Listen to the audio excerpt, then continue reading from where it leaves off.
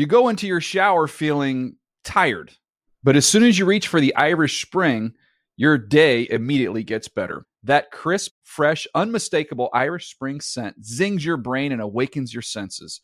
So when you finally emerge from the shower 37 minutes later, because you pay the water bill so you can stay in there as long as you want, you're ready to take on the day and smell great doing it. Irish Spring Body Wash and Bar Soap. Fresh, green, Irish. Shop now at a store near you. Getting ready to take on spring? Make your first move with the reliable performance and power of Steel battery tools. From hedge trimmers and mowers to string trimmers and more, right now you can save $50 on select battery tool sets. Real Steel. Offer valid on select AK system sets through June 16, 2024. See participating retailer for details. Live Nation presents Concert Week. Now through May 14th, get $25 tickets to over 5,000 shows. That's up to 75% off a summer full of your favorite artists like 21 Savage, Alanis Morissette, Cage the Elephant, Celeste Barber, Dierks Bentley, Fade, Hootie and the Blowfish, Janet Jackson, Kidz Bop Kids, Meghan Trainor, Bissell Pluma, Sarah McLachlan. Get tickets to more than 5,000 summer shows for just $25. Until now through May 14th. Visit LiveNation.com/Concert Week to learn more and plan your summer with Sean Paul, Sum 41, 30 Seconds to Mars, and Two Door Cinema Club. Rivers shotgun moving left to right. Here comes the blitz. Rivers to the end zone. Popped up in the air and caught. Keenan Allen, a pair of Steelers collide. The ball pops up in the air. Allen able to snatch it for a touchdown. David. Football David. The Dave Dameshek Football Program. Available on Apple Podcasts and at NFL.com/DDFP. Now here's your host, Dave Dameshek. Blach. What an awful game that was. Thank you for playing that MVP behind the glass. Hi. Who is that guy? That guy was excited calling that play. He's terrific. He does a fake voice on the radio. Yeah, that terrific guy, by the way, called Justin Jackson, Austin Eckler on a touchdown run. Poor kid. Big Ten's all-time leading rusher and his first touchdown in the NFL. Yeah. How about He's the all-time leading rusher? Think about that. All the great backs that have come out of the Big Ten, and Justin Jackson is I want to actually address Northwestern's Justin. I want to address that in a second, but first of all, hi and hello and welcome to the Dave Dameshek Football Program, presented as always by Head and Shoulders. You hear the voice of used it this morning. The voice of what? Head and Shoulders. Did you? I use the green apple. Yeah, I like that scent. I love it. I have. I'm not embarrassed. I got dry scalp. You know, it's what I got. I got to deal with it. It's my cross to bear. So I got to. How do I deal with it? Head and Shoulders. Green apple. Love it. Back to 2nd and 7. Chargers. I want you to start doing in-game ad reads. Okay. That would be great if you started doing some of those. Anyway, the voice is also the voice of your Los Angeles Chargers, riding high after that dramatic victory, I guess is a good adjective to apply to it, in Heinz Field. It is, of course, also one half of the greatest radio show that there is, Petros and Money. Find that on iHeartRadio. He is a host of NFL Fantasy Live and the podcast Game Theory and Money here on NFL Media, along with Cindy Freeland. It's Matt Money Smith, everybody. All right. That's good. We have a lot to talk about here, and I want to get into all of it. But first of all, your point about Justin Jackson. We really do. Everybody talks about the 162 games of baseball and Roger Maris wouldn't have gotten the record if it weren't for those extra 8 games that they play. And everybody plays that thing about but only OJ would have gotten to – actually, we don't do that enough about 2,000-yard running backs in the NFL enough either. Is everybody is in the 2,000-yard club, but in fact, only O.J. Simpson is in that club because he got it in 14 games. No one else has done it in fewer than 15. I think only Dickerson, maybe I'm wrong about that, but Dickerson I know did got to it in 2015. But I don't know that anybody else didn't need the full 16 to get there. Either way, Money, isn't it time? No one ever mentions the fact they're like, whoa, this guy's the all-time leading passer. He just broke the single-season record at a high-end college powerhouse team. Yeah, they play 3 extra games a season. Right. And that was there's another guy on the Chargers, Detrez Newsome, who I believe is one of the all-time leading rushers because he went to Western Carolina, which is a D2, and they have the playoffs, and he played extra games, and he rushed for 8,000 yards or something like that in college. So yeah, it's bogus. I don't know why no one. Per game thing. Yeah, the slack jawed stuff about can you believe he broke the great John Elway's passing? Yeah, he played 3 or 4 extra games than John Elway did that season. So, of course, he did. Anyway, it was a dramatic game. Quick shout-out while they're Kent Brown is seated back there. Our guy helped us get Bill Burr in here, and just before Money walked into the studio, we wrapped up with Bill Burr. A little bit of a bigger get for you. We'll play that back for you on Tuesday, I believe, is when we're doing that, and that's Patriots-Steelers week, so that'll be appropriate. Boston sports fan, the Steelers sports fan. It was great stuff. Kent Brown, quickly, can you kibitz with us for a second? Yeah, sure. Why not? Have you ever mentioned, or have you guys ever talked amongst yourselves that sometimes Dave is a little vain? Have you guys ever said that behind my back? Probably a few times. Dave has weird self-esteem issues, that we have to massage. What did Bill Burr say? And pull no punches. Did he not enjoy himself? He enjoyed himself. He said. Right off the bat, he's talking off Samuelson. He goes, that gets me going. He's like, it's not hard to get 2 sports fans to just start going at blows against one another if you just mention one player or one word. And he's like, that got me going right off the bat. So that was good. Yeah. That was a good move for me to do that. Well, if you feel like Burr needs energy, if you're like, hey, this guy's a little flat. We got 30 minutes to fill here. What am I going to do? Boom. Money, I don't know about you. You have an easier disposition. You don't have my vanity issues. You have a breezy way. I have no reason to have any vanity issues. No, I see that's your dumb modesty thing that you like to do. The bogus modesty of let me tell you something. Smith. Let me just real quick interject because I'm doing this TV show for CBS with Tim Tebow and Maria Taylor. Listen to Mr. Modesty. No. About a network. Just let me finish. The 2 very attractive people, and I just got emailed to me the photo proofs of all of the publicity shots. And as I'm going through them, and I'm looking at me standing next to Tebow and Maria Taylor, and it says, you can only kill X percentage number of, and I think I hit my maximum after the first 10. They're like, yeah, you can't kill any more of these shots. I look ridiculous. I look completely ridiculous standing next to those 2 people. That's how it works. 2 of the best looking, people in all of sports media on the face of the earth, and I've got to stand in these publicity shots. All right, now I have to do it. Emma VP, let's go around the panel behind the glass there. Emma VP, is Matt Money Smith, should he denigrate his physical appearance as much as he does? Definitely not. No. He's handsome? Yeah, you guys you're are being standout. Nice. Nah, it's not. I'm a standout, all right. Now you go too far. Now I know you're patronizing. Apparently you're not in the headspace that we don't jive here on the show. Emma's too nice. Eddie will give me the straight. He'll give me the straight juice. No. I think Money is a totally handsome guy. I think the problem is that I've heard from people who have met Tim Tebow in person that he might be the best physical specimen of all time. Yeah, that's what I've heard. It's embarrassing. Really? It's what's the name of the show again? $1 Million Mile, March 27th. Oh, so we have a date. Few months. Yep, Wednesday nights, 8 p.m. on CBS. But yeah, it's stupid. You're looking at the photos and you're like, really? This is embarrassing. Why?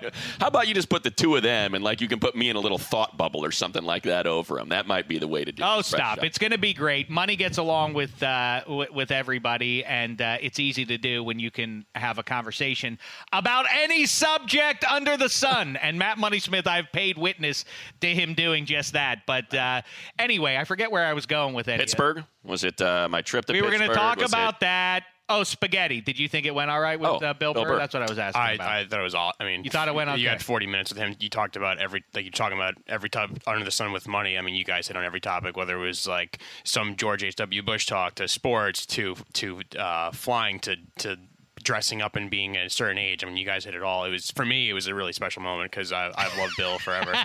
So watching you interview a guy I like was great. But no, he was awesome. It's great. And Special moment. And thanks again to Ken Brown for helping bring him in. Yeah, Ken. That was a splendid deed by Kent Brown to do that. But and obviously Bill Burr, that Bill Burr listens to Kent Brown is shows the sway. Pretty good. Kent Brown, power player in Hollywood.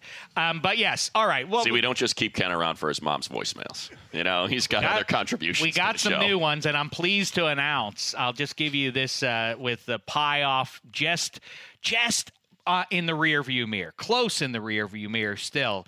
We're already on to the next big event, Matt Money Smith, not the premiere of your program, not the NFL postseason. Before all that, it's the Shecky Awards. The Shecky Awards are coming up at the end of this month, and I'm pleased to announce a new category, Best Kent Brown's Mom Voicemail. Ooh, good one. Please tell me they're all nominated, and we get to play every single one of them. We're going to have to go through it. We might have to do a special Sheck show category of Kent Brown's mom. Love it. On the thing. We might have to get her on the Skype even.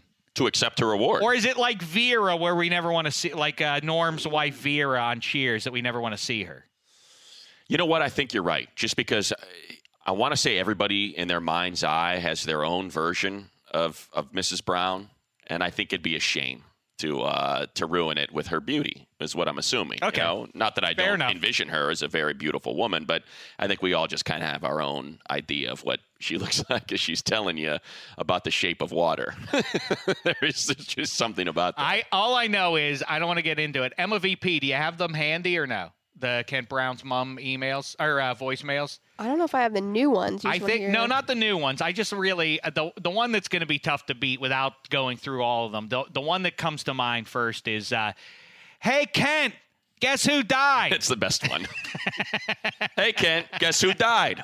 Pause. Uncle Phil, my cousin Jane. No, it was just a random celebrity. Whitey Bulger. Yeah, Whitey Bulger. It was Whitey Bulger. Right. Hey Kent, guess who died? Whitey Bulger. I didn't even know he was still alive. But don't call back, because I'm going to watch the news to find out more about the passing of Whitey Bulger. Okay. All right, Money. I don't know if the Steelers' chances at a Super Bowl have passed away, but they really took a significant hit there with that Heinz Field. They are in jeopardy. That's a tough schedule they got left. And they do have a tough schedule. Pats and Saints. Yes. And listen, it is not as Maurice likes to refer to it as me shecking. Like, you're shecking because you pick against the Steelers every week, or you always float that they could lose the game. Yes, with good reason. They lose to bad teams on the road and have, for 12 years now with Coach Tomlin, as great as he is, and the stuff about that he's not one of the better coaches or they need to move on from him. His winning percentage is right up there with the greats, just below Bill Belichick, but he does have that weird kryptonite specifically against the Raiders. It is not a gimme, and so I don't even look past that one. It's a gimme. It's not a gimme. To me, that's a gimme. They almost beat the Chiefs. That team is bad. They almost beat the Chiefs. And that's going to be the Chiefs' problem when the playoffs roll around, is their defense is that bad. When you look at what teams have put up against them, the Raiders, who have been victimized by every good team and just throttled by them, they go in to Arrowhead, and what do? I mean, Derek Carr throws for 3 touchdowns. Jordy Nelson has 100 yards. Jared Cook has 100 and a touchdown. Doug Martin has a nice game. That's because the defense stinks. The Pittsburgh defense is good. I mean, it's good. I know in the second half, the Chargers took advantage of it a little bit, but Phillips just been playing at that high of a level. Derek Carr's not going to do that, man. That defense is nasty. That defensive line. That's right. I went back and watched through the. I went back and watched the game on the coach's film. Those first 3 that the primary 3 they are all throwing guys. Yeah. You want to know why Austin Eckler didn't have a good running game? Because guards were getting thrown into him, like lifted off the ground and thrown into him before he could make it to the hole. Hargrave is ridiculous. That's right. Ridiculous. And I think with his breakout over the last month or so, as Cam Hayward is kind of the face of the defense. He's fantastic. He's dynamite. There's no doubt about that. But the guys who have the higher ceiling, and when you see indications that they're reaching that respectively, Stephon Tuitt, his return is that he can be dominant. Those three guys. And Javon Hargrave, now that they're asking him to pass rush, all of a sudden he's now doing that, and they just don't have as much depth. Yeah, he literally picked up Dan Feeney and is all right. Is threw pretty him good. into Austin Eckler as he was trying to make his way toward the hole. It was funny in that game. It wasn't funny for you. No, I think it would still be funny for you. LJ Fort had the game of his life and a worst game of his life on both sides because he was making every tackle, but he was asked to cover Keenan Allen repeatedly. And repeatedly, Keenan's like, really? You're going to try to slow me down with this guy? And he would just leave him in the dust. I don't want to get too deep in the weeds with it, but if you go back and you watch, as you say, the All-22, and watch how they're dispatching Mike Hilton, who's one of the better, if unknown, slot cover corners that exists in the NFL now.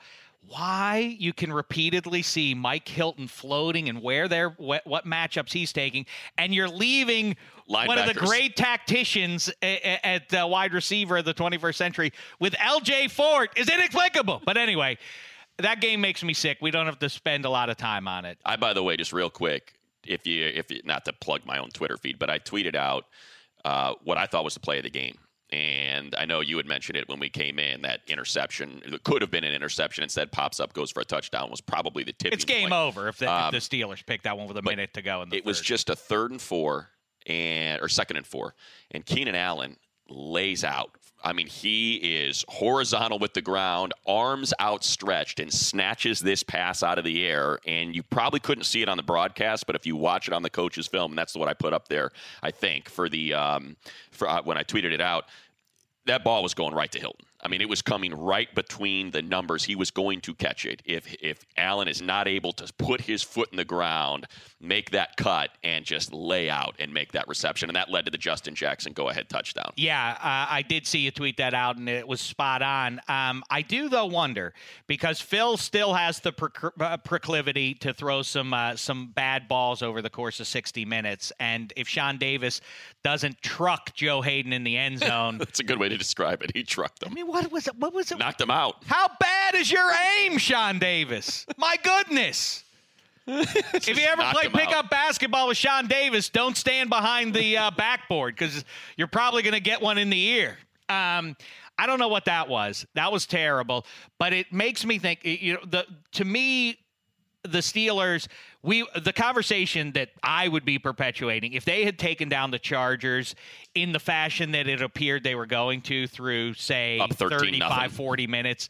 Yeah, up 13-0, but even with the bad, I thought the Steelers are really taking care of business. And yes, Chargers and their fans can say, yeah, we didn't have Melvin Gordon, and if we get Mebane back, that we're going to be a different team come January, and all that would be fine. But for practical purposes, the Steelers would have probably salted away the North, and they could be keeping an eye towards trying to get one of those top 2 seeds. Instead, we're talking about the Chargers. But it occurs to me that all of a sudden, to your point about the Chiefs really have an atrocious defense, and the Patriots own the Steelers, no matter how you want to spin that. That's just not a good matchup for them. Belichick knows how to solve them, and Brady as well.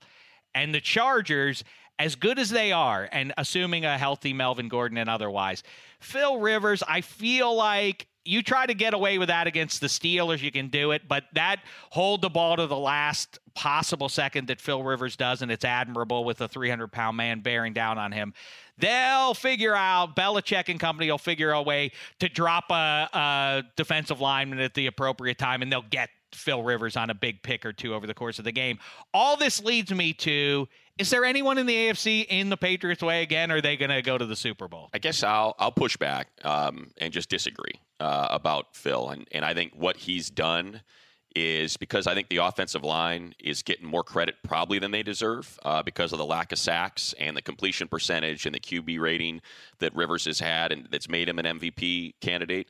He is uncanny with recognizing when he has to get rid of it. If he's got to get rid of it right away, if he can hold, it's crazy. And I never really recognized it before I got this job, but now that I watch him in every single game, that man's internal clock, the periphery or the proverbial eyes in the back of his head, I've never seen anything like it.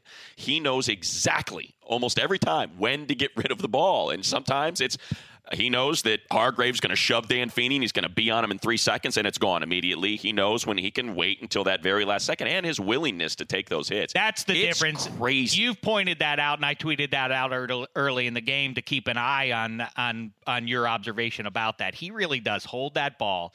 It comes out of his hand, bang, the guy smacks him, but it's crazy. It's the willingness to do it. It's crazy. And any human being could conceivably be put in that spot as long as you're willing to take the physical because he took a beating in that game. Yeah. I mean, he took a beating, and he keeps doing it. But you know the so way you like the Chargers Patriots because it'll be on the road unless they take the division, which they still could, and the Patriots would have to drop I think 2 games for that to realistic. So it's likely Chargers at Patriots. The thing that I think is a little disconcerting is the way that game played out. If you're a Charger fan, you know that basically one of those wild card teams is going to have to win out.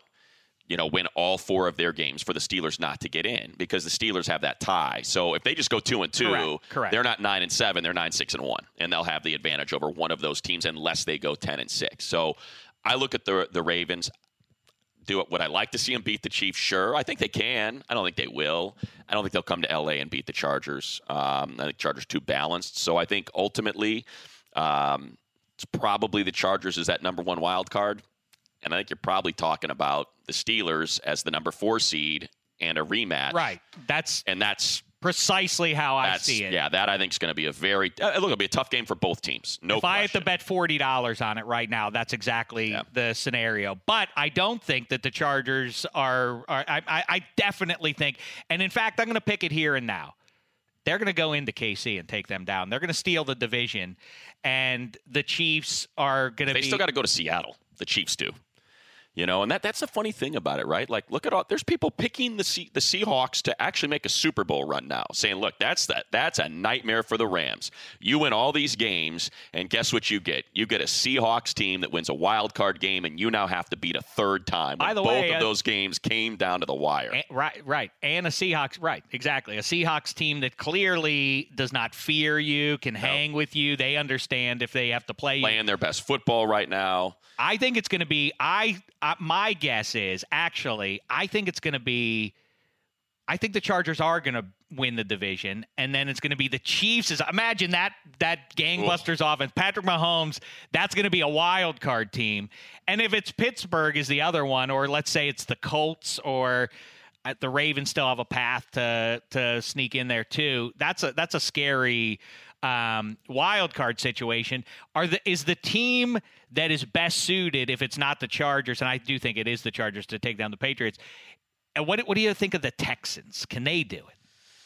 Sure. I mean, you look at this run they're on, and it's not fair because I'm trying to push back on the Chargers saying, oh, they didn't really play anybody. But that win, they dominated the Seahawks in Seattle. They had a kicker that missed 3 field goals, 2 extra points, and just basically tried to give the game away. Otherwise, they managed to really handle a very good Seahawks team. But if you look at the Texans' run recently, that's why, and I know they're in the Red Challenge flag picks, maybe a little preview of what's to come, but I want to see him here these next few weeks, before I'm fully buying into the Texans. I want to see him try to slow down Andrew Luck and that big offensive line that's been able to keep, defenders at bay before I'm fully sold on the idea that Lamar Miller's really this good and Deshaun Watson and these guys can really do this against the Patriots or the Steelers or the Chiefs. Say no more. We'll pick that one in just a moment then. And if I may share real quick. You may. Oh, yeah, I wanted to talk to Pittsburgh. I just quickly want to say Saturday, because I had not been back to Pittsburgh probably in 15 years. Last time I was there was back when I was in the music business and used to have to go call on,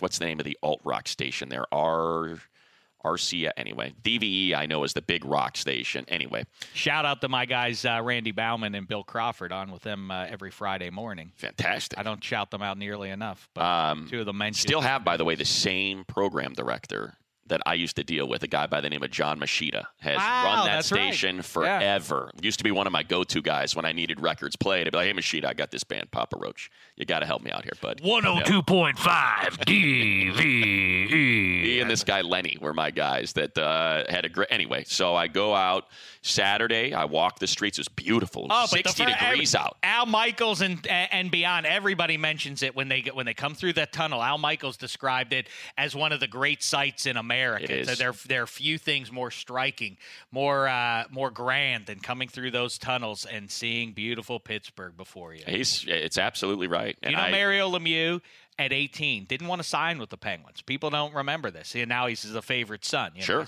He's adopted Pittsburgh. Like, I'm not going to Pittsburgh. Home. Yeah. Well, he said he didn't even – people don't remember. They drafted him. And he did not. He reluctantly went down and took the photos, but he would not even put the sweater on. He didn't put the. You'll see photos of him, and they're holding the sweater, and he wouldn't put it on because he was intent on not signing with Pittsburgh. They wanted him to deal him, but then he flew in because he had to go in and meet with the team. And when he came through the tunnels, he said he fell in love. It's hard not to. Anyway, please. So I walked the city, 60-degree day. Little jog. Cruised through the area, took a little map my run kind of jog. Anyway, I then, my friend Mike Altieri from the Kings was able to secure us 2 tickets to the Penguins-Flyers game that night. So we pregame by going to Mario's South Street. Sure. Where there were a ton of Charger fans, which was weird. Just of all the bars to pick, we roll in there. Probably 25, 30 Charger fans decide to make that their designated spot. So I buy a bunch of them the wheel of shots. We're spinning the wheel. And usually I have one road trip where I'll get a little bit sideways. And this was clearly the one because it was a late kick. So I could sleep in and sleep off the booze. So put down, 5 or 6 Yinglings there. Make my way, and this is the only reason why I want to tell this story. I make my way to the Pens Flyers game. We get in. We have great seats. They pulled me. You know how they have the folding chairs right above the lower bowl for the handicap section? Mm-hmm. So I'm sitting in one of those folding chairs. I was given this jacket, if you'd like to describe it, Sheck, by the Chargers equipment staff. Military green. Salute to service. Yeah, nice. Yeah, it's what you've seen a lot of the coaches wearing on the sidelines there. It's got the Chargers logo. And then here on the sleeve, it's got the backwards American flag. Which is what the military wears, because anyway. Is that right? Yeah. They wear it backwards. They do? Yeah. Am I the biggest dimwit that ever has been? Yeah. That's so I didn't know that. Why? I get into the Uber to go to the well, you can teach me about this later. I'm ashamed. I get into the Uber, and when I get in, first the driver goes, "Ranger?" And I go, "No, it's just NFL gear. I work for the Chargers. It's the salute to service team." "Oh, well, I was a Ranger." I said, "Well, thank you for your service, sir. I apologize if you thought." He's like, "No, all good, man." I said, "Yeah, the proceeds actually are benefiting the military, so good thing." They're like, "That's great." So he's talking to me about being in the service, drops me off. Sitting in the section right between the first and second period, drinking my giant 24-ounce Iron City, probably beers 8 and 9 or 9 and 10 by now. And this guy comes up to me and puts his hand on my shoulder, and he says, and he just starts talking. "I just want to tell you, sir, I don't know why you're sitting here, what it is that led you sitting here, but I just really want to make sure I thank you for your service." Thanks, Jens. And he sticks his hand out. What did you do? I said, I said, "That's a wonderful gesture. But basically this is stolen valor. And I'm drunk." And that's my problem. I wanted to make sure I was very clear. I was like, I never served because I'm a coward. I put it on like I just came over the top. I said, but I'm sure if you continue to do that, the men who actually served would.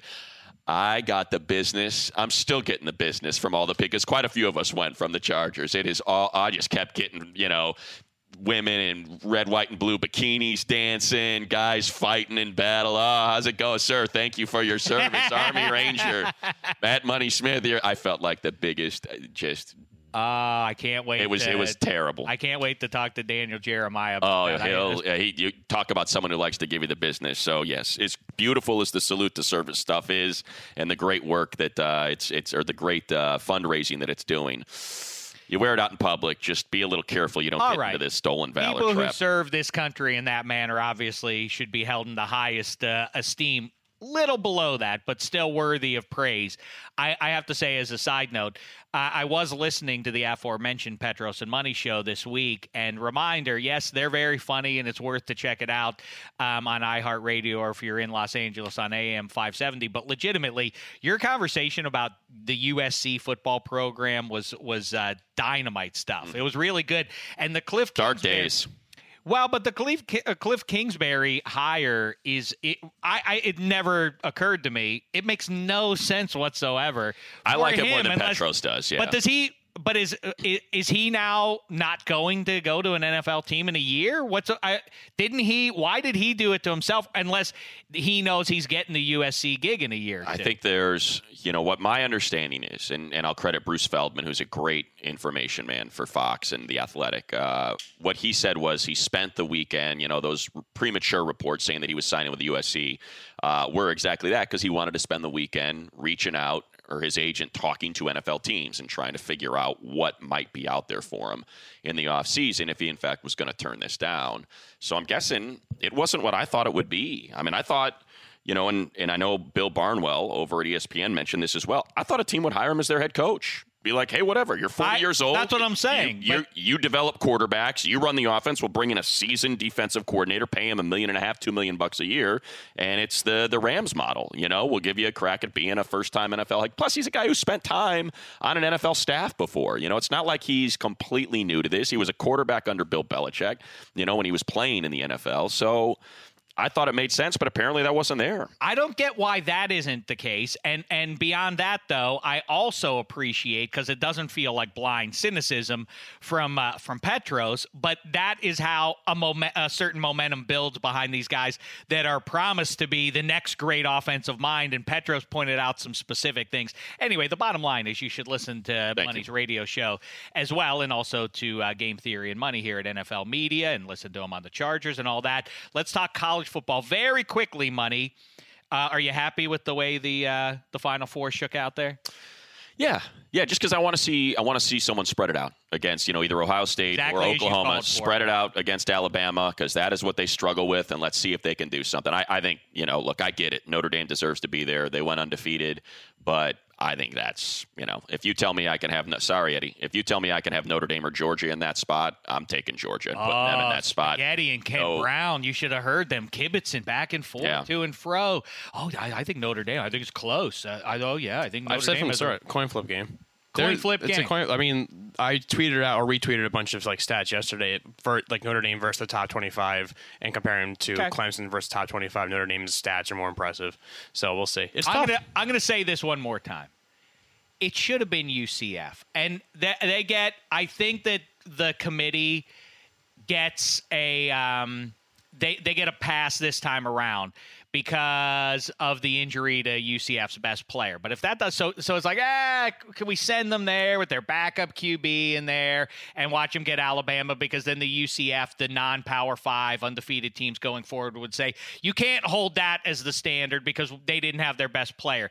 But if you did have that, they'd lose by 70. Fine, and then that ends it forever. That's it. Yeah. But as it is now, are they in Division 1A or are they not, or whatever they call it now, Division 1 or whatever? But are they in that or not? They're in that framework. They're undefeated. Send them there. They went undefeated. What the other teams lost the game. They have lost their right to claim that they belong ahead of anybody. I think just go watch Mike Leach's presser. He's the best voice in all of college football, and they should have a playoff. There should be.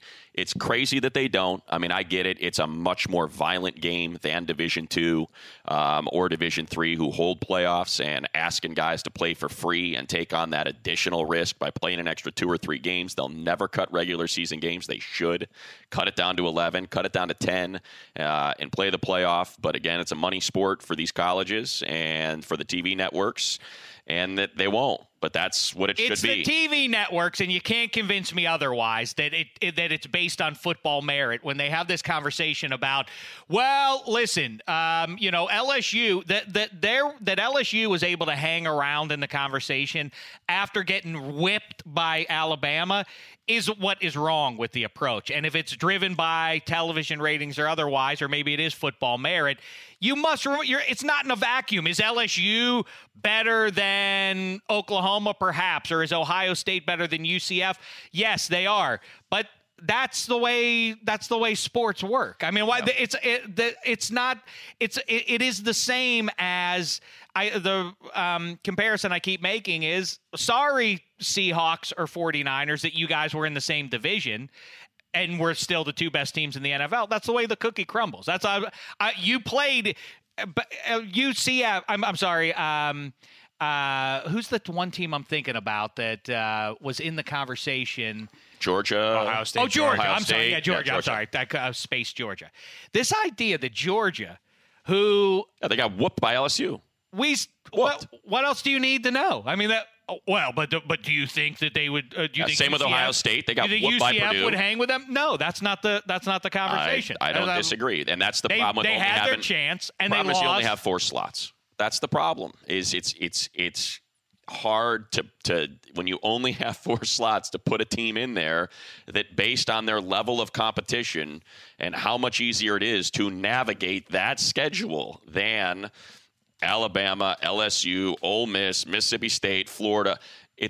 There's no comparison. I know, So, but and you I know get what? it, which is why you should just go to 8 teams. It's the same and argument against LeBron. you're good. LeBron haters like, oh, he just had to go through the Eastern Conference. Well, that's the way. Right. That's the way it is. I'm sorry that the Western Conference is better than the The East. thing that I didn't like was that Georgia was ranked higher than Ohio State, which doesn't make any sense to me because it's just showing the committee's SEC bias. A 2-loss team, and then you're going to take them over a conference champ. Well, but again, also Ohio State is another one that I would hold up in the UCF argument. They lost by 29. They lost Purdue.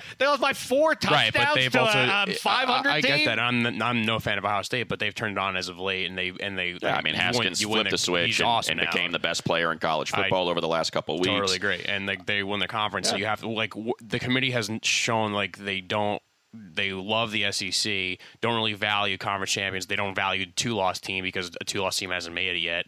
It's a weird system, and I think money's ultimately right. They're going to need to have at least 8 spots so you can include the conference champs, you can include the UCF type teams. So I think that's where we're headed. Not if, but when, Matt Money Smith, Urban Meyer resurfaces as a head coach. He'll take a year off.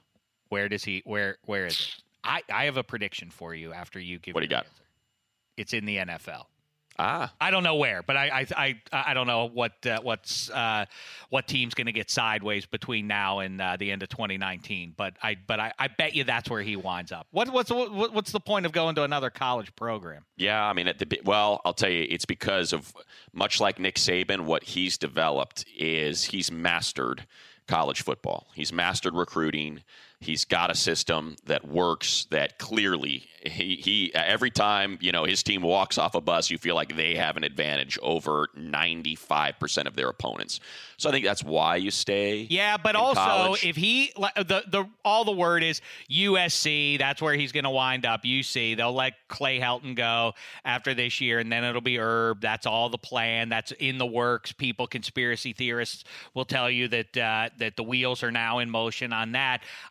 Even USC or any program, I know a year later the controversy will die down, but still, it's a bad look to hire him. It's one thing to defend a guy who has gotten into some wonky off the field stuff and to support your guy. It's another thing to go out of your way to say, yes, let's hire him. Let's begin to pay him. I think the NFL gets him off of that. And gets him working with grown men. And by the way, his relationships are with these, NFL legend guys like Belichick. It kind of makes sense. Maybe, Josh McDaniels leaves, and now Urban Meyer and Bill Belichick replaces Bill Belichick. That's my new prediction. Well done. I just walked into it. Urban Meyer takes over for Bill Belichick. Maybe as soon as February 4th, 2019, after Bill Belichick and Tom Brady win a Super Bowl. Yeah. What about that? Pretty good. That's not a bad. Or do you think that is? Or are you patronizing me? No. I think it's pretty good. Good idea. What a better way to go, right? And the reins to his friend Herb. They are close. I just don't feel like Bill Belichick's ready to stop coaching. Okay. I feel like that guy stops coaching, he drops dead a week later. That's his oxygen. And what else is that guy going to do, right? That leads us neatly then into to the Red Challenge flag picks here. Let's jump from college into the pros like Urban Meyer's going to do in a couple of months, says Dave Dameshek just 30 seconds before, if you weren't paying attention. We missed you at Pie Off, by the way, Matt Money. I know. I desperately wanted to come, but that radio show thing, prevented me from. It was a delicious affair, usual. Was it a courtesy championship? No, and why? She really had the best pie. Deeker, Emma VP, are you getting a lot of this stuff too? A lot of it, yeah. And Everybody Deeker's thinks concerned too. She wants to hold a press conference or something just to address all I think these we better rumors. do that. Yeah. That's you know what? Instead of throwing fuel on the fire, let's get Deeker in here next week. Yeah. So what was her pie exactly? It was Looked like a pecan. It was or- a salted caramel pecan with a pretzel crust. Right. It was delicious. See, I'm not a pretzel guy. You would have been Just fine. too much salt. It was really good. Well, you have to like the sweet and the salt. Which, yeah, for combo, me, which the I sweet love. savory thing, I don't get it. If I want something sweet, I want it to be sweet. Keep your salt for my main course. Have you put salt on the watermelon yet? It makes it sweeter. Well, I don't know why that is, but it does. I do like the tahini on the mango. I don't like that. That I'm a fan of. I don't like mango either. That is not delicious. going to be in the running for the Shecky Award. When's the last time you had a delicious mango with some spice on it? I had mango by itself. I am not interested because of its texture. I don't understand why so many people out there feel it's their responsibility, that it's their right to muddy, to poison my Twitter feed with their terrible suggestions of mango for fruit of Maybe the year. you're too close-minded. I'm not. Maybe it's time to revisit I'm not the mango. closed-mouthed. I put it Maybe in my it's mouth time and I to didn't revisit. like it. When's the last time you had it? This year. This Come on. calendar year. Where'd you have it? I don't remember. I refuse to believe that you deny the I don't mango. like A man who I'm has not a here to palate be like a questioned. refined palate like yours, who appreciates a good fruit, it's baffling to me that you would because push. it's a gross texture. It's not. It's like eating. You ever when you're scooping out the pumpkin last month? How much That's different- what it reminds me of. How It's much like, different is a "Ugh." mango than a pear? I don't like a pear either. Okay. I don't know why they call that the fruit of kings. The Pear's pear. delicious. You Pear gotta- to me is a poor man's apple. Oh, That's what I call that. I'll push back on that. It's mushy. Well, yeah, I don't it's like that. delicious. It's got a much more unique taste. Doesn't It's got a that flavor profile doesn't than got an that apple. snap of an apple. I always think about the apple too. Imagine how exciting it was to be the first human being to see that glorious deep red flesh on the apple, and you think, and you bite into it, and then hidden beneath it, the snowy white sweetness. I mean, I feel like the bright red is probably something that was added, by the human element, the little GMO action. All right, you want to Well, I mean, right? You want to correct me? I guess you it's just probably said more of a brown. You said know, a pear. You said a pear is more unique in flavor. There is no more. There are not shades of uniqueness. The You know word, why? Here we go. I'm glad you. Unique means it is one of a kind. There are not. You That's walked one of right- the most unique things I've ever heard. walked No, there's right not. into my There are not trap. degrees of uniqueness. Yes. It's either unique Guess or it what is you not. just did? You Zero walked- sum. You walked right into it. You know Go why? ahead. Because the apple is so imperfect that they have to keep coming up with these different strains of, here's the Fuji, here's the Golden Crisp, because it's not good. It's not a good fruit, so they constantly keep coming up with, a Gala. Have you tried the Gala yet? No, I don't like apples. Have you tried the Golden Delicious? I don't like apples. That's what it is. They're constantly coming up with new strains of apple to try to sell us on the apple, which isn't good. It's okay. And that's why there's so many of them. Okay, it's been a fun show. You're really leaving? He's just left.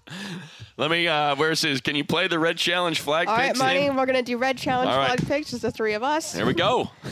He's coming back. He didn't let the door close. I do want to say as Sheck makes his way back in here, this'll get him back into my good graces. It might as well have been a freaking college homecoming game in Pittsburgh that Sunday. They were celebrating the 08 and I believe the 78? 78. Yeah, 78 and 08. So walking on the field, I see Harrison with his kids. I'm like, oh, that's kind of cool. And then as I'm walking off, I see Kiesel. I was like, oh, that's kind of cool. And then I walk through the lobby to get to the press box, and there's Mean Joe Green. And wait a minute, that's Franco Harris. I was like, what the hell's going on here?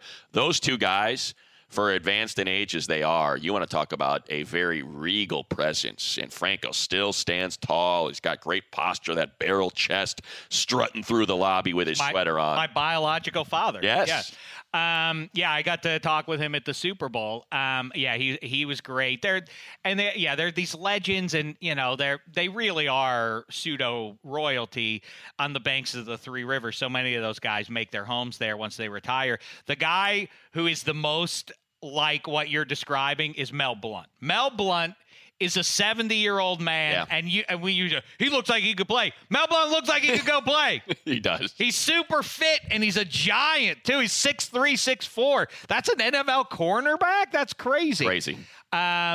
But despite your best efforts there, no, you did not work yourself back into my good graces. And in fact, I thought I did there for a second. Well, you got excited about I don't know what's going to happen in the next fortnight that's going to change this. I don't like to render final verdicts where the Shecky Awards. You can't do that. Concerned. You can't do that.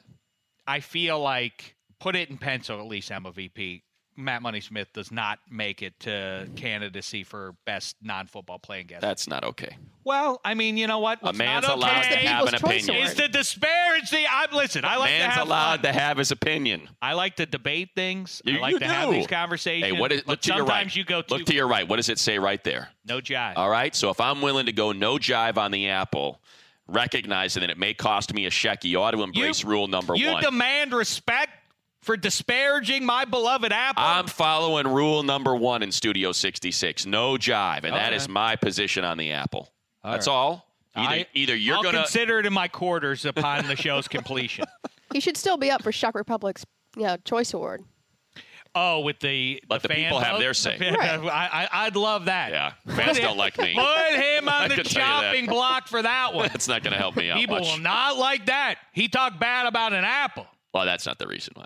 I think they just did general distaste for me beyond the apple. He's a pear lover, everybody. See? He's not that great. Can talk about whatever he wants to talk about. Has that voice. But he thinks a pear is better than an apple? See? No one's money. The apple. See? No, that's you right, do Eddie. it. And so is Emma. Emma's with me, too. The apple No, needs the aid. apples I love apples. You love It apples. needs all the right. aid of peanut butter. It's a or something. 2v2. Where's Ken Spaghetti. Brown's mom? What does she think? Oh, that's a good question. We should send her. We should give her 25 questions, and she calls in every day With the sort answer. of like those. What are those called? Those Advent calendars, yeah. That would be great. We should get her to We should send her in the run up to Christmas a question that she answers each day, and we play one Great idea. before each day before. Oh, hey, Kent. All right. Hey, Kent. Mangoes are weird. Okay. All right, don't call me. I'm going to hear about them on the news now. All right, let's get to it. The red is a beautiful apple. Red Challenge Flag picks. Red Challenge Flag picks. Did you know, Money, that for Bill Burr, I don't know if you noticed this about Spaghetti back there, but, he always wears his hat. He always wears one of his backwards cap. Stupid Rangers He dressed up today. He did. He did his hair for Bill Burr. Did his hair. He's got a nice button down on. Bill Burr. Emma VP, what do you think about that? It's absurd. That's perfectly put. Perfectly put. I've done my hair a few times this week. It's Thursday. I've done it twice this week. I think. Emma VP, if Tina Fey were coming into studio, would you do anything different?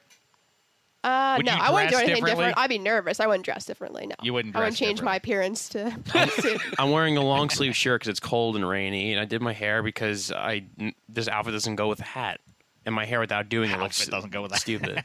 Yes, usually you're clearly a slave to fashion. Yeah, so I'm gonna that's tie where- this hat in that with story my checks sneaks. out. All right, let's go to Arrowhead Stadium for our first game. The Baltimore Ravens, the Kansas City Chiefs. Let's jump right into it, shall we, Money? Yep. Choose. Going Chiefs. I want to go Ravens, too. I mean, listen, not just because the defense is bad, but I also think that Lamar Jackson practically. I mean, I always apply this measure, and it doesn't always check out. I've been on this for a while, by the way, the Lamar Jackson thing. Well, yeah, I mean, I'll give you credit for that. They should have been doing, when they drafted him, the notion that they couldn't. That they weren't equipped in the building among the coaching staff to create an offense that works for Lamar Jackson because the offense is so built around Joe Flacco felt weird from the get-go that, well, then why did you draft Lamar Jackson?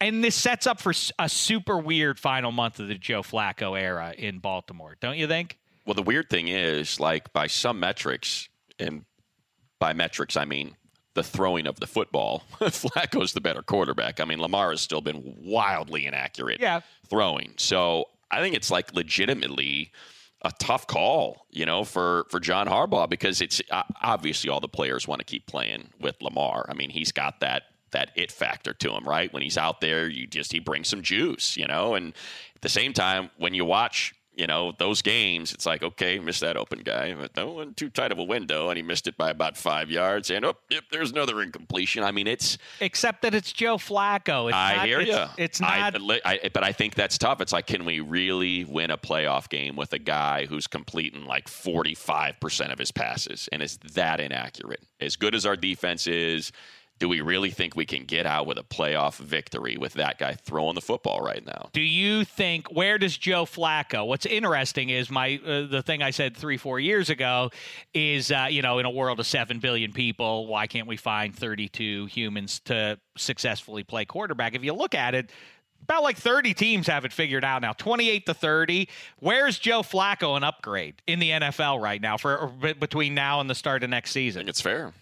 That's why I said it's such a weird, it's not like you've got a guy who's super accurate that you can throw back there that's going to put darts, on some short routes, keep a team honest, run the ball, play great defense. Flacco's not that great either, No, I know. And that, it's a weird situation. But I think also with Lamar Jackson that what he practically gives you if he takes care of the ball a little bit is that, if he's running around more than they're slinging it around trying to shoot it out with the Chiefs, which seems like a bizarre notion for the Baltimore Ravens to attempt that in December based on the way they play. Of course, they want to just spin the clock as much as possible and keep the ball away from Mahomes and company. I think that Lamar Jackson obviously gives them a better chance to do that. But I agree. And look, that's what I would do if I were John Harbaugh. I'd keep him.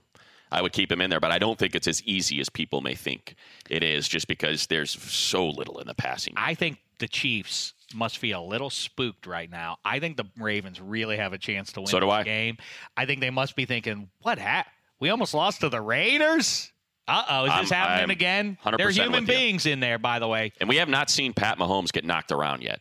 Really get knocked around yet.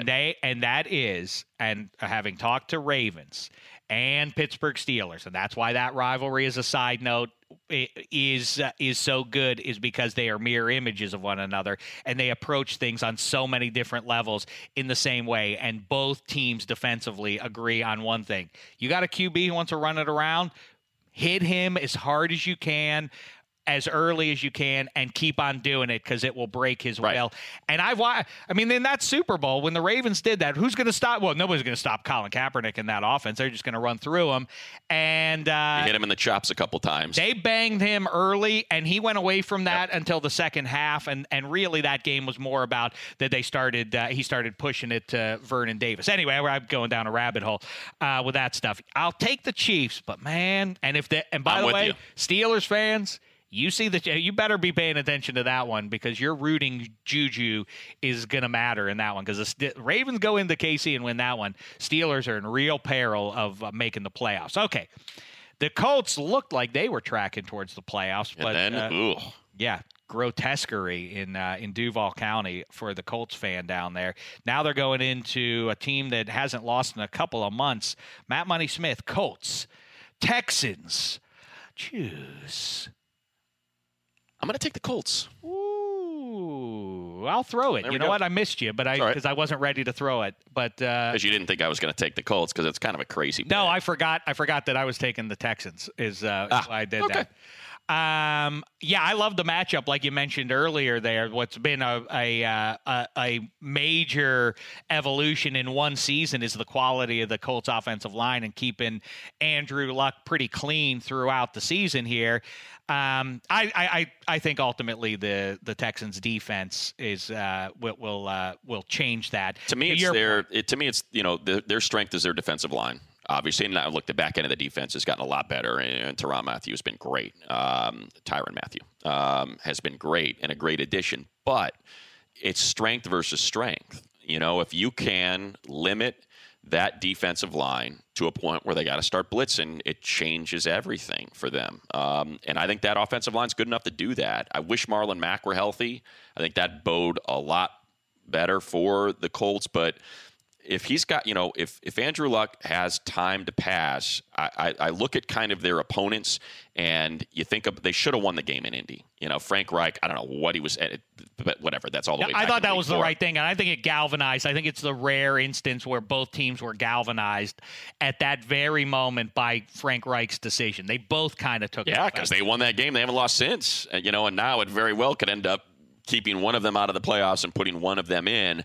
But you just look at how tight the games have been against quality opponents for the Texans. Agree about Cowboys went to overtime. The Denver game at Denver was a 2-pointer. It was a close one in against the Redskins. So I just think it's a good Indy team, and I just envision them coming out in the last 5 minutes and getting that go-ahead score. I'm with you, and I guess the X factor in this one is the continually improving play of Deshaun Watson. And he's getting better and better to the point that I'm starting to think that he would be unfazed by having even to go into Foxborough for a big game in January. I think he's that level of difference maker. Yeah, he's been playing great.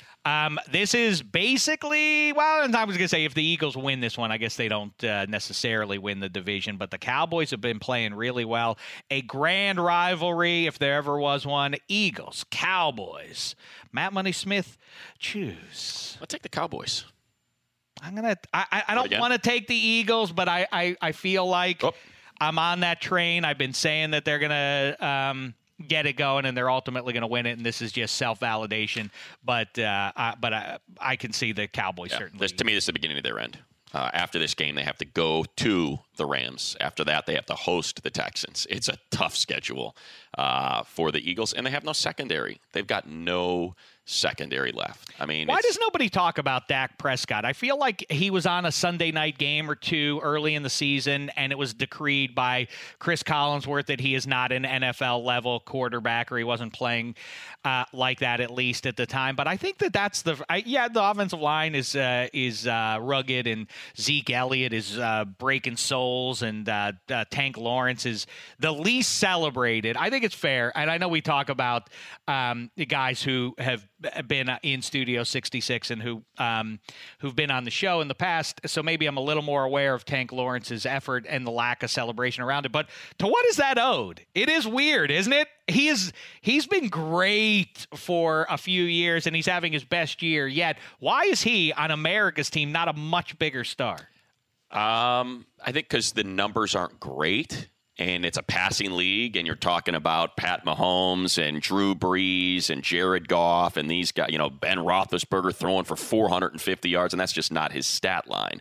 So I think because you can't describe it in through that prism, you just don't really think about any other quarterbacks. Well, how many yards did he throw for 6 touchdowns? I moved on to Tank Lawrence. I'm sorry. I'm on Tank I was on Lawrence. Dak still. I'm sorry. No, that's fine. No, I think that's. I was going to the Dak Prescott. I think that's why that the Dak Prescott thing. He's not. Celebrating. I got you. I was wondering, but Tank Lawrence is another guy who I feel like. And by the way, another guy who's getting a ton of buzz now is Leighton Vander Esch. And a lot of that's a product of Lawrence, and what he's able to do up front, freeing him to fly around and use his athleticism to make all of those tackles. But the one thing I just want to add, and I probably missed you because I was trying to look up the stat. I should have had it ready. The Eagles allow 5 yards per rush.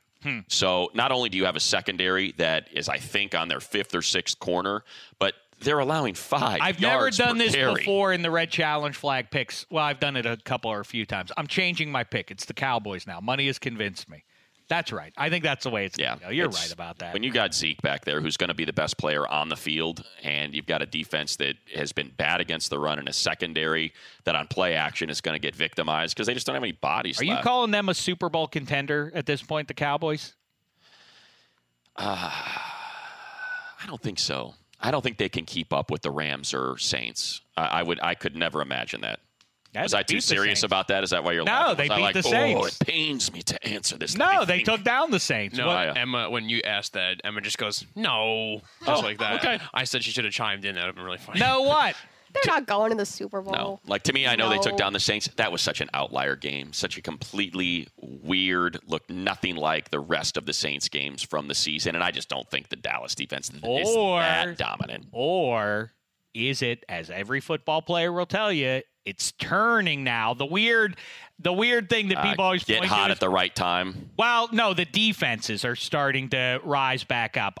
The thing that it's always been attributed to is it gets colder outside. It's like, well, I don't know if you've noticed, but so many of these teams are either in warm climates or they play under a dome. I don't think it's the weather that's impacting this, but I do think that there is something too that offenses have all laid out everything that they got, everything they came up with in the offseason. It's all on film now. There's nothing new, say, outside of maybe what Josh McDaniels has cooking. We now have all available film on what you like to do, and the defenses start to, in the second half of the season, this season and any other. That's why the defenses tend to round the old cliche defense travels, and, the Saints can't pack their offense up and bring it in to take on one of the top defensive teams in the league, but Dallas could pack up that defense and take it anywhere you want. Yeah, I guess that makes sense. I mean, maybe they are a little bit more of a contender. I don't know. I really struggle to think that they could, use that defense and that dominant running game with Elliott to knock off one of those two teams on their own field, because they would have to go to New Orleans or go to L.A. And I don't know. I struggle to imagine that.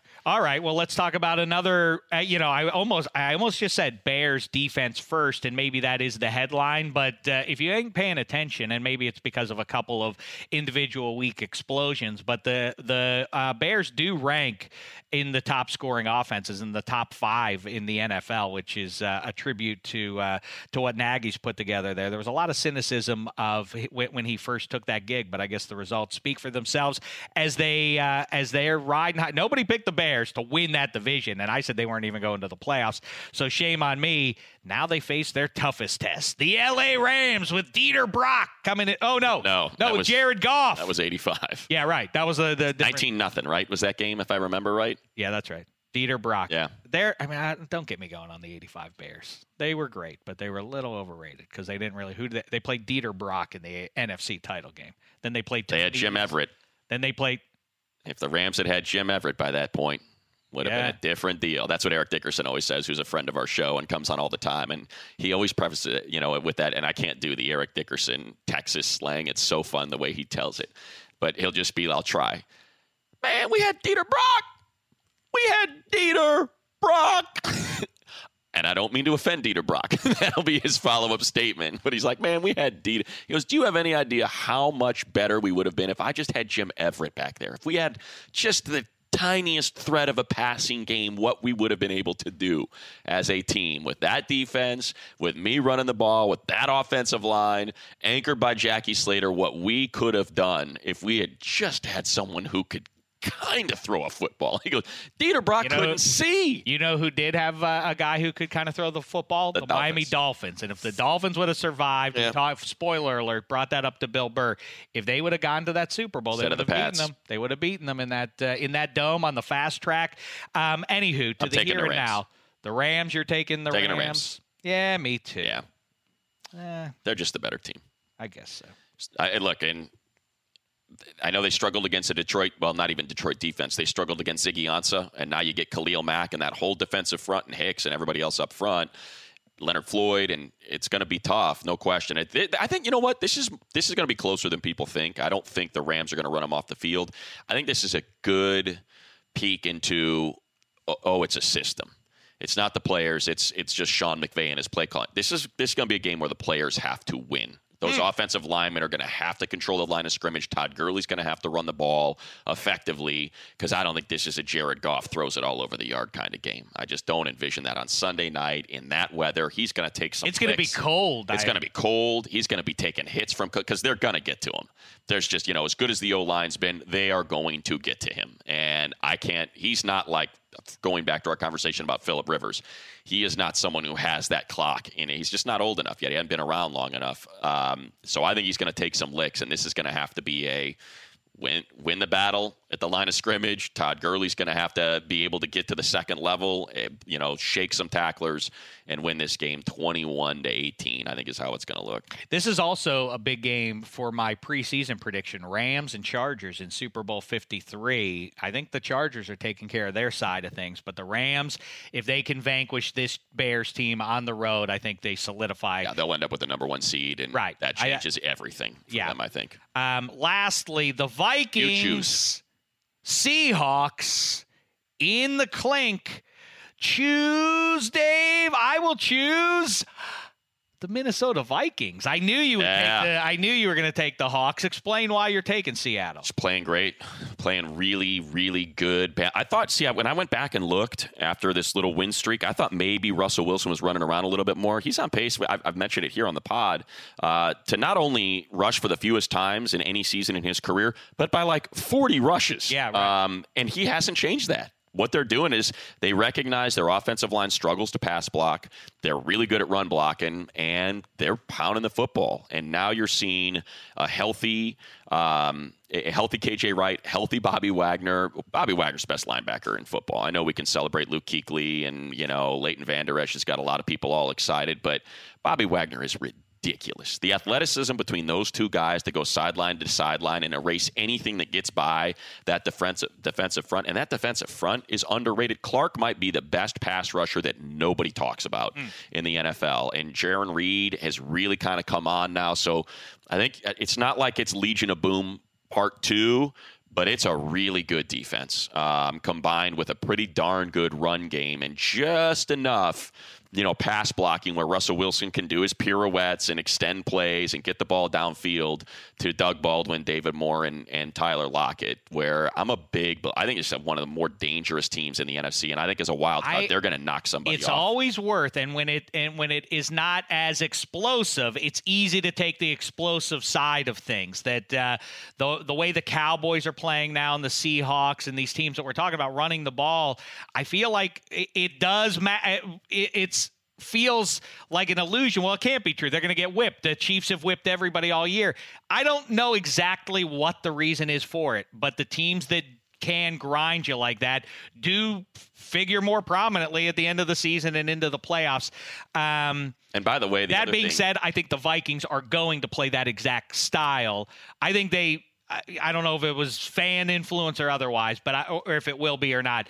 But DeFilippo and company, I bet you they're going to give it to Dalvin Cook and Latavius Murray a little bit more. They're going to have to because, look, fair or not, big games, Kirk Cousins just doesn't have a great record in them. He just does not. And is it unfair? Maybe. But that's the deal. Well, Maurice floated the idea the other day that they have to throw the ball. I mean, this kind of business, but Maurice really is savvy about the business side of things. He said they can't pay him that kind of money and then let him be a game manager and run the offense through Dalvin Cook. They have to. I can't imagine, though, that the owners are blowing in a call down to Mike Zimmer like, hey, you got to have Zimmer. You got to have Cousins throw the ball. How about we just win the game? Yeah, and by the way, that's the way you beat the Seahawks is you attack that secondary. It's hard to run against them. It is. So they're going to have to throw, but that doesn't necessarily mean he's got to throw it downfield to Stephon Diggs and Adam Thielen. He can throw it into the flat to Dalvin Cook and get it that way. It was, if I remember right, it was a big Melvin Gordon game, an Austin Eckler game, I think, for the Chargers, and that's how they attacked him, just right, kind of those short passes on the edges and got going after them. It's one of those things, man. It's one of those weird, it's unsatisfying to me at least, that is when people talk about you got to have the quarterback, got to have the left tackle, got to have a shutdown corner and all that.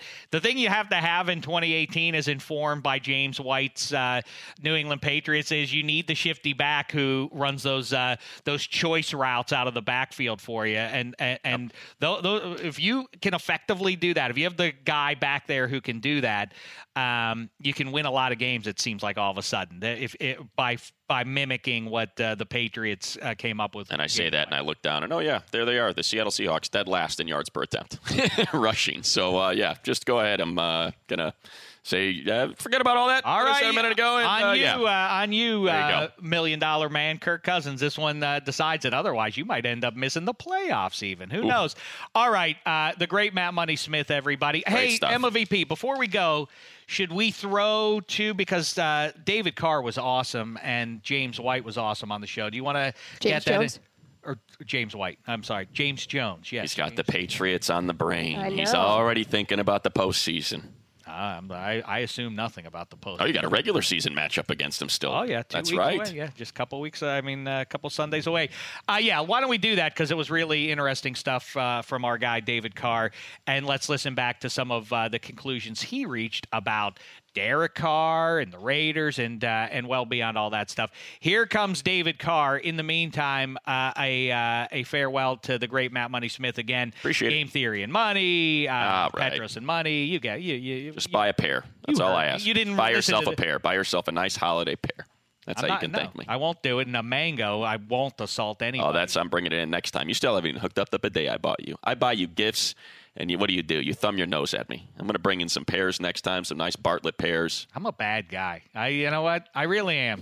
I'm not like a criminal. I shouldn't be in jail. Trying to clean your bum for you. I know. All these things I try to do for you. I've been dealing with that lately. I'm not like I say. I'm not a felon. I don't think I belong behind bars or anything. But it wouldn't be the worst idea to remove me from society. Let me live on an island with a TV. Then I'll watch it. Apples. Then I won't with bother a nice anybody. Apple tree. It's like we get it, Dave. There you go. We get it. It's been more than enough, and it has been for quite some time. All right, we'll be back after Week 14 to review it all for you. In the meantime, for Matt Money Smith, Eddie Spaghetti behind the glass with his fancy hairdo, Emma VP also back there, Kent Brown for hooking us up with Bill Burr and all that. Here comes David Carr. Have a great weekend, and we'll talk to you on the other side of NFL action. It's been a thin slice of heaven. Oh, yeah. You're listening to Dave Dameshek. All right, it's time for the Week 13 exit interview, and also we'll look ahead and project Week 14 with our main man. Today we're doing it al fresco. We're outside the office with our guy, David Carr. What's the poop? How are we? It's nice out here, actually. It is. It's nice. If you want to smoke, too, feel free. Well, I was going to say fresh air, but not really fresh air because of where we're at. How many packs do you go through daily? I mean, I don't know. You talking about like Big League Chew, or are you talking about like? Remember yes, that? Big League. Yeah, of course. One or two. Grape. I remember. Only grape. No. See, that's where you just lost me there. I'm from Bakersfield. Only grape there. We were about to agree on some things. All right, let's talk about this, David Carr. How was your Thanksgiving, by the way? It was fantastic. Good. Yeah, I'm glad really to hear good. that. Yeah, glad and yours? to hear that. Delicious. It was great. Yeah, a lot of pie. More dessert. In holidays, I'm always for the desserts. I don't even really care about the other stuff. You missed pie off 7. Maybe I did. You can make it to pie off 8. I did. I heard it was good. It was very good. Yeah, it was great. Yeah. Deeker, once again. She's pretty solid. She's the Al Davis of pie off for That's a reason. Willie's all about her pies. Yeah. He loves her pies. Yeah. His last second testimonial almost caused me to go a different direction. I didn't appreciate that. Oh, you She didn't brings like in muscle to try and intimidate me. In the Did you feel like that's what that was? That's exactly what it was. What else was it? Willie's he's a teddy bear, though, He's got to kind of. I think you just see his size, and you kind of. Do you think maybe I could take Willie McGinnis in a fight? I mean, he's played a long time. He's got probably some knee issues, a little hip issue. If you did a couple circles around him, I think you'd be okay. Technique, that's what wins, right? Yeah, especially low man wins. You look at the guy. There's no way you're going to go mass for mass with him. So you got to kind of out strategize him. That's what they always say. Just don't let Dameshek get his hands on you. I hear that a lot. Fight over. Yeah. I hear that. Right. Hey, Aaron Rodgers, it seems like, I don't know, this story has become, it's almost more not just that Mike McCarthy was let go because they weren't having a good season. It's taken on this thing of, Aaron Rodgers and Mike McCarthy just didn't like each other and haven't for a long time. And so Aaron Rodgers purged him. Many different questions about this. First of all, Jeff Saturday has said he was with them briefly, of course, at the tail end of his career. And he said Aaron Rodgers used to roll his eyes at play calls coming in from the sideline, change the play.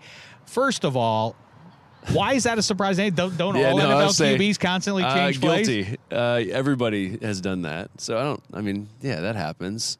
I mean, when you're the player that Aaron Rodgers is, you're going to have all quarterbacks feel like they have a better play call than the one that's sent in. I mean, and it really is, if you think about it, it's just the way it is. Like, they're guessing what might work. When I get to the line of scrimmage, I can tell you based on what they've aligned in what's going to work. Mm-hmm. So, I feel like I'm going to do a better job with line of scrimmage than he is guessing. What percentage of calls does a quarterback change over the course of a game? How big a range is it? Does a rookie just always take what comes in? It's like a child. It depends on how much freedom you give them. Like, it's the same thing. If you're an offensive coordinator that's going to give me a lot of freedom, and when I change a play and it works, or even if the most telling thing is when I change a play and it doesn't necessarily work, how do you react to that? You know, and if you react with, oh, well, at least you had a good thought process, you were going through, then it's all hands on. I mean, it's a free deal. Like, I can change anything at that point. So you got to be careful with quarterbacks and how much freedom you give them. You almost have to, if they do something, they check a play, you almost got to go a little bit overboard on your reaction and make sure they know that this is not okay. But I think that at one point McCarthy probably just said, it's fine, Aaron. Yeah, if you saw what you saw, you know, then now it's kind of. But take a guess. Who does it the most in the league from what you can tell? Well, Brady does. Brady does it the most. He has 20 years of play calls that he goes to at any moment in the game. So I think that he does it the most. The most experienced veteran quarterbacks are the guys that are going to do it the most. I think that's just like Phillip Rivers does a lot of checking at the line of scrimmage.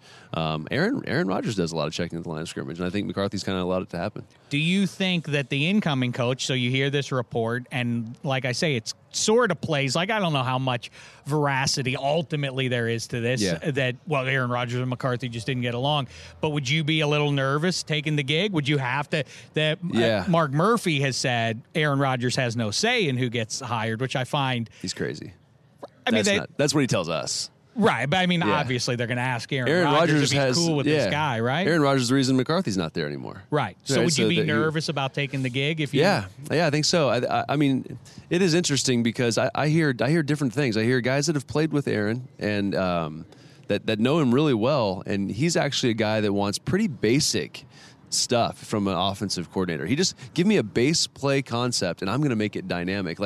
And that makes sense because if you watch Aaron the way he plays, it's always been above and beyond the X's and O's. Like, he always wants to do that extra stuff, buy his time in the pocket, moves around. And if you start doing too much and you do the shifts and the motions and you kind of try and create offense for him, it takes away from his creative ability. And I think that when you look at it from who do you bring in, you have to bring a guy in that he's automatically going to respect as a play caller. I think of one guy stands out. I know Josh McDaniels. All right, you say what you want about his time as a head coach, but he respects Tom Brady. You hear Aaron talk about Brady and what he's done. He's kind of taken his pattern of how he's kind of longevity-wise, and he's kind of developed that.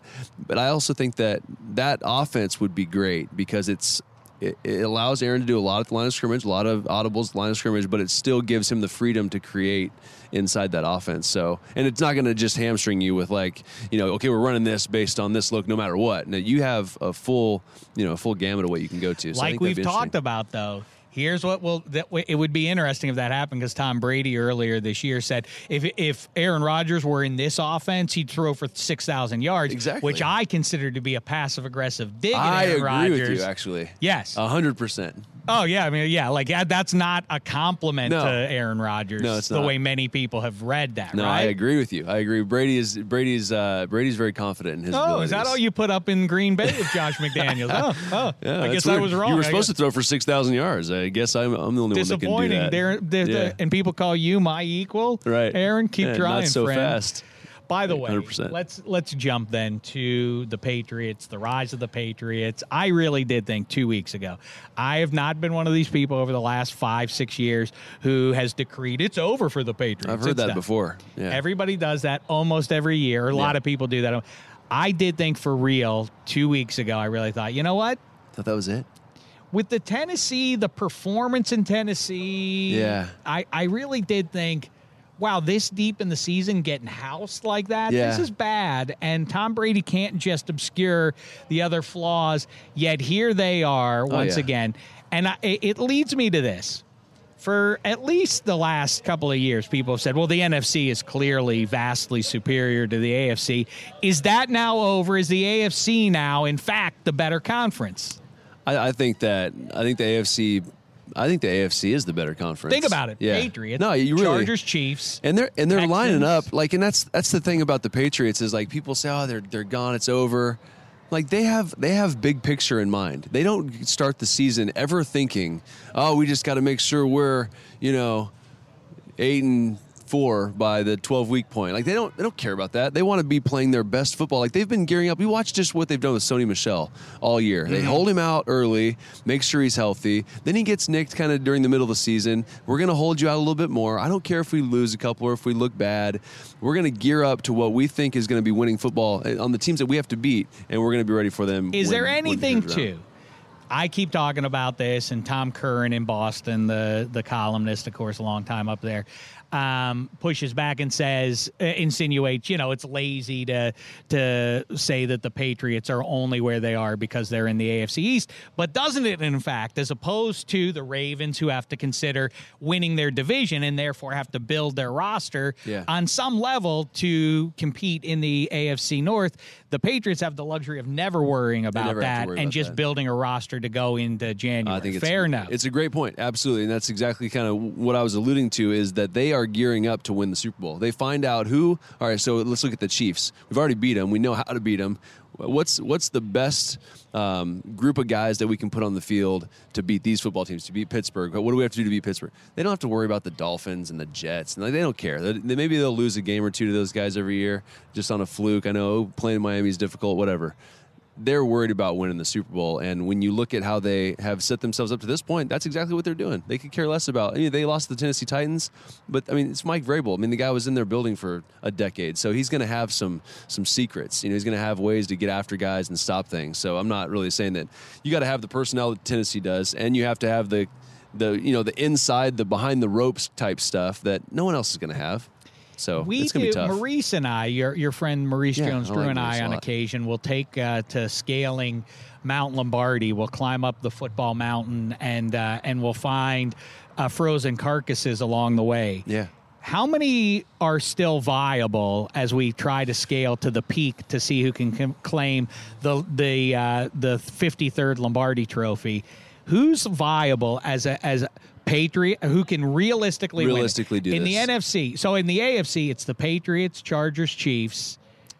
Do we think the Texans can win the Super Bowl? I think the Texans can win the Super Bowl. Do you think the Steelers can win the Super Bowl? I think the Steelers can win the Super Bowl. You really do? I do. Yeah, because you think about it, no one's playing lights out defense. Really, it's going to be one of those games where, a call or two go a certain way, a big play, and are the Steelers not capable of making big plays? They can make big plays at any moment. Their path is going to be impossible, though. It's going to be tough. But they could do it, and so can the Texans. The Texans, when you look at the Patriots, who they struggle against, we just talked about them losing to the Titans. The Texans have what it takes to beat the Patriots. Mobile quarterbacks, they have a difficult time with mobile quarterbacks. We saw Deshaun Watson tear up the Patriots before, so you're right about do that. It. The only they struggle thing with those guys. Is that in January, if you turn the TV on, if you forget yourself or you're changing a diaper at the car house, if you turn the game on 90 seconds later, it'll be 10-0 Patriots. No, it will be. That's just how it'll go. No, that's the way it is. It'll just be this dispiriting start to the game. Yep, it's already over. Forget it. Yeah, Next game. but that's why we're fans and we watch and we get to talk about it, because I don't think that I think the Texans truly believe that they could do it. All right. I think they can. I guess the Bill O'Brien factor. Yeah, exactly. Think about it. Vrabel already did it, right? And Bill O'Brien, I'm telling you, he's not afraid. He would love to play. Okay, so that's 5 teams out of the AFC side that at least David Carr thinks can win the Super Bowl. Out of the NFC, name the teams that can reasonably I think it's get to Atlanta and win. Rams, Saints. I think the Seahawks. The Seahawks? I really do. Really? Seahawks. Russell Wilson. It's a remarkable tale. Is an incredible football player. He does more for his team than any other quarterback in the league, and that's some Tom Brady. All some these guys strong included. Statement. Yeah, I really like and I think that what Pete has done is he's just kind of rebuilt his team kind of the way he did before. Maybe you don't have the same names, but they play good, sound team defense. They run the football effectively, and Russell Wilson is playing as good as any quarterback. And they do, as opposed to 90% of the NFL.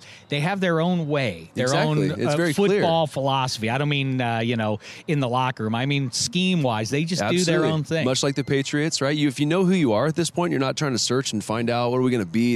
And you know what it is, you got a real chance, especially when you got a quarterback like that. I do think it's amazing. With David Carr sitting here, and when we do the exit interview, we always bring his name up. Derek Carr Watch. Yeah, what was fun? I went to the game yesterday. I can't say yesterday because I don't know when you're going to show this, right, so I'd ruin your whole show. But I went to the game against the Chiefs, and what was really nice, and having talked to the Derek uniforms, before, the best uniform matchup in pro football, right? Fantastic, but I mean that the Chiefs in the red pants in Oakland to play the silver and black. That's the best look. It looked really good. Is there a better one that you can summon right now? Matchup wise? Yeah, uniform wise. I don't think so.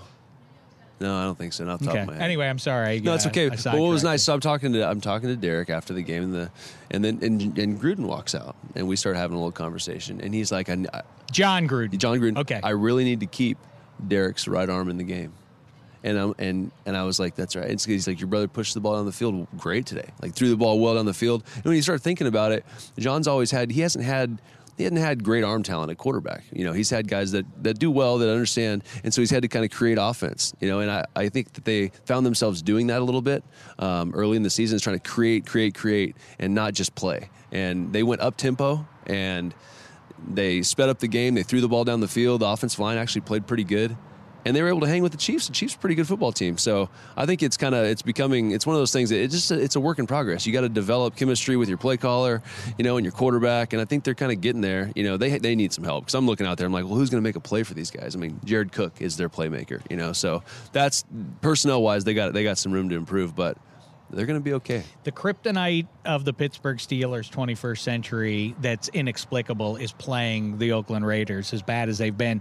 Do you give Derek and company a realistic shot? I do. I mean, I think that up front, Pittsburgh is they can cause them some issues. I think that, they're not where they need to be at the offensive line position for the Raiders. And they were able to handle the Chiefs yesterday. There I go again, screwing up your entire show. They were able to handle the Chiefs. But I think Pittsburgh is pretty dynamic on the ends. But if they can handle that, they can run the ball, they got a chance. As you know, I have a strict no jive policy here. And I abide by the Jerry Orbach rule, as Jerry Orbach says to Patrick Swayze at the end of Dirty Dancing. When I'm wrong, I say I'm wrong. I want to give you that same opportunity now. Scale of 1 to 10, how stunned are you by the performance of Amari Cooper, the Dallas Cowboy? 14. Really? Yeah. Me too. It's a 14. I mean, but when I think about it, I guess he has 6 games or 8 games left to show that he's a potential number 1 guy. So you got some money riding on it. And catching the football is a focus thing. I don't think he's dropped a pass in Dallas. Maybe I'm wrong, but it doesn't appear that he's dropped a pass. And he wasn't automatic catching the football in Oakland. And I love Amari, but that's crazy to us. Like, guys that watched him, and then you watch him now, you're like, and then he's celebrating? How vexing has he must ever that be? celebrated a touchdown? I know. Well, so how upset is Derek, or how upset are you? These are the questions that we talk about. Like, this is what we discuss, And that Derek's main point was he celebrates touchdowns. I didn't know that was a thing, or we would have celebrated touchdowns together. But he did the whole free throw thing, and then ran off the field, and he's screaming at the other people. That's what we always kind of wanted from him, is like, show some fire and some enthusiasm. And he's showing all those things. We knew he was talented. It's kind of a head scratcher. I'm happy for him, though. I love him. I'm happy for him. You are happy. I truly am happy for him. He's a great kid. I'm floored by this, but I also would it would make me so upset to be a Raiders guy and be like, where was this? There's it's frustrating. Yeah, because I'm looking out there the other day. See how I said that? I saved it the other day against the Chiefs. Nice. I was like, they need a guy. And then there Amari is, making plays in Dallas. So what are you going to do? Not to take a serious turn, but the ugliness of Kareem Hunt. What do you think his absence now? Like, are the Chiefs, how to ask, how degraded are they now? Well, it's difficult because Kareem could do everything. So you didn't know when he was in the game, it would be a run, it could be a pass, it could be a screen, it could be whatever. Now when you bring guys in, Spencer Ware, like, you kind of know what you're getting from a game plan standpoint. So, as good as the Raiders played the other day against them, I think that when you get against a good defense that sees that the Chiefs don't have that threat, they're going to be able to do more to stop Tyreek Hill, more to stop Travis Kelce. It's going to be a little bit more difficult for the Chiefs to continue to be as explosive. Well, they get away with a victory there. I'm sure the entire week was consumed by, or not the entire week, but it was hard. Yeah, it was hours, interesting. Yeah, the run up to that. That's all they were probably answering questions about. Right. Lost focus, cross country trip, all that. But is it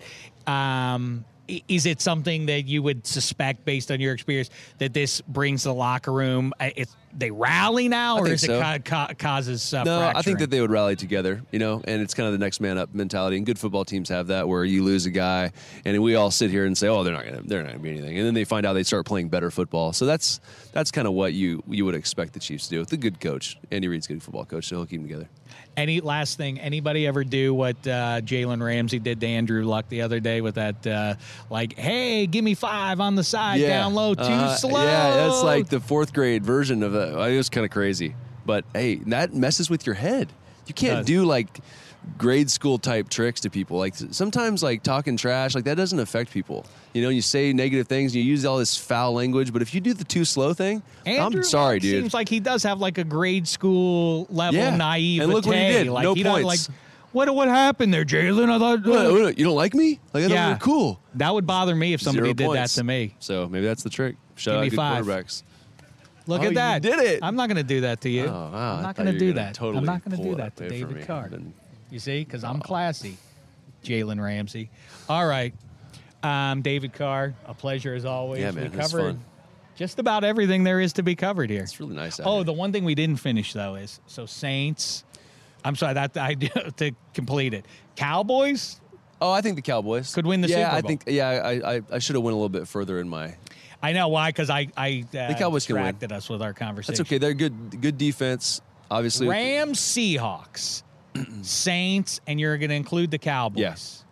All right. Yeah. And that's it in the NFC? Definitely not the Vikings. Definitely not the Eagles. I mean, they're the defending champs until they're not, but they're not. So. All right. Okay, so now we've covered just about everything there is to cover. Thank you, David Carr. Until the next time. Now, go smoke a cigarette if you want to. Vape.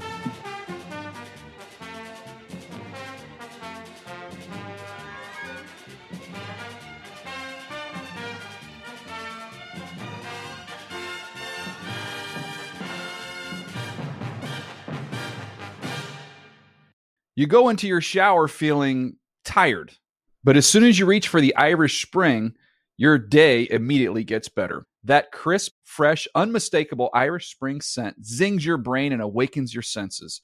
So when you finally emerge from the shower, 37 minutes later, because you pay the water bill so you can stay in there as long as you want, you're ready to take on the day and smell great doing it. Irish Spring Body Wash and Bar Soap. Fresh, green, Irish. Shop now at a store near you. Live Nation presents Concert Week. Now through May 14th, get $25 tickets to over 5,000 shows. That's up to 75% off a summer full of your favorite artists like 21 Savage, Alanis Morissette, Cage the Elephant, Celeste Barber, Dierks Bentley, Fade, Hootie and the Blowfish, Janet Jackson, Kids Bop Kids, Meghan Trainor, Peso Pluma, Sarah McLachlan. Get tickets to more than 5,000 summer shows for just $25. Until now through May 14th. Visit LiveNation.com/Concert Week to learn more and plan your summer with Sean Paul, Sum 41, 30 Seconds to Mars, and Two Door Cinema Club. Are you still searching for your perfect place to call home? Well, now is the time to buy at Fisher Homes. If you're looking to move in before the end of 2024, May could be your last opportunity to start building your dream home and close before the year's end. If you're hoping to move in even sooner, Fisher Homes also has homes that are move-in ready and waiting for you, where you can start enjoying the benefits of homeownership even faster. Schedule your personal tour with a new home advisor today at FisherHomes.com and make this spring the season you find your perfect home sweet home.